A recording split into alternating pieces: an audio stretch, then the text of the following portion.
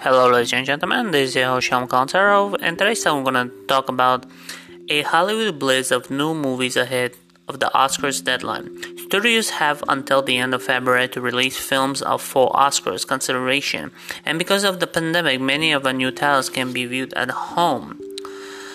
On the movie calendar, paralyzed by the pandemic, February and the new December, the last month for movies to qualify for the Academy Award, with the Oscars telecast pushed to its latest date ever.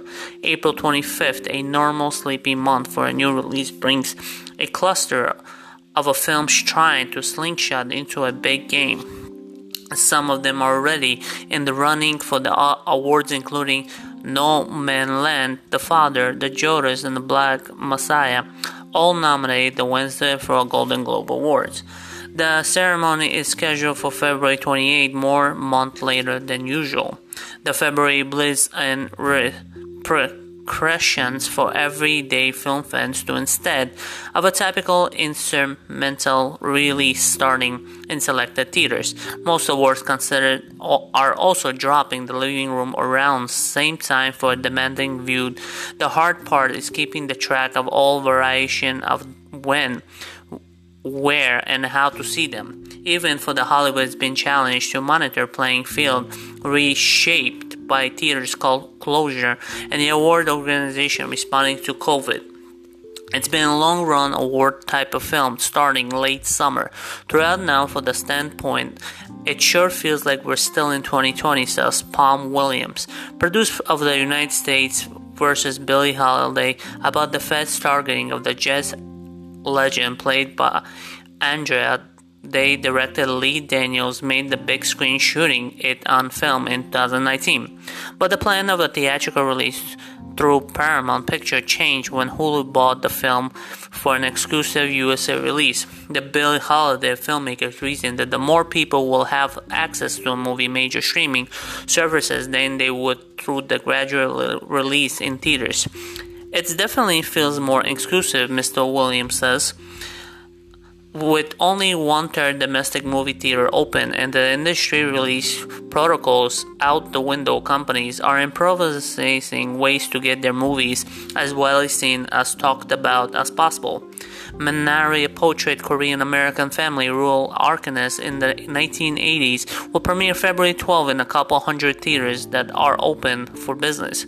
But the gesture of support of a shattered theater and independent studio behind the movie, A24, has a set up series of the virtual screenings, with the cut proceed going theater that drive ticket sales. Then on February 26 comes the pandemic equivalent for a wide release for a Minari, when A24 puts through a premiere video on demand PVOD platform. Sony Pictures Classics taking slower pace, but The French Exit, starring Michael Pfeiffer and The Father, starring as Anthony Hopkins and Olive Coleman. They're opening a handful in theaters, mainly triggered bursts of reviews and other media coverage ahead of Oscar nomination voting. Additional theaters home viewing come later, starting next month. These are movies that benefit from much longer rollout, more than words of mouth, says Sony Pictures Classics co-president Michael Parker. Below the selection, February release garnering awards recognition where they can be found. Malcolm and Maria. On the heels of Netflix's bigger Oscar prospects included Monk May, Rainy Black Bottom, and The Trial of the Chicago 7, comes these two-handed, starring John David Washington and Zendaya, shot in the black and white in one location. During the pandemic, a couple relationship unraveled after they should have been celebrity night out in theaters and on Netflix.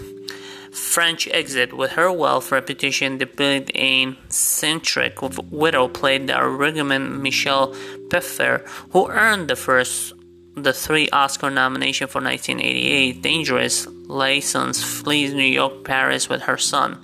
Lucas Edgar in theaters. Judas and the Black Messiah, as an FBI sham stamps out the Black Partner Party pits an inflator Lakeith Stanfield against the partner's leader, Fred Hampton.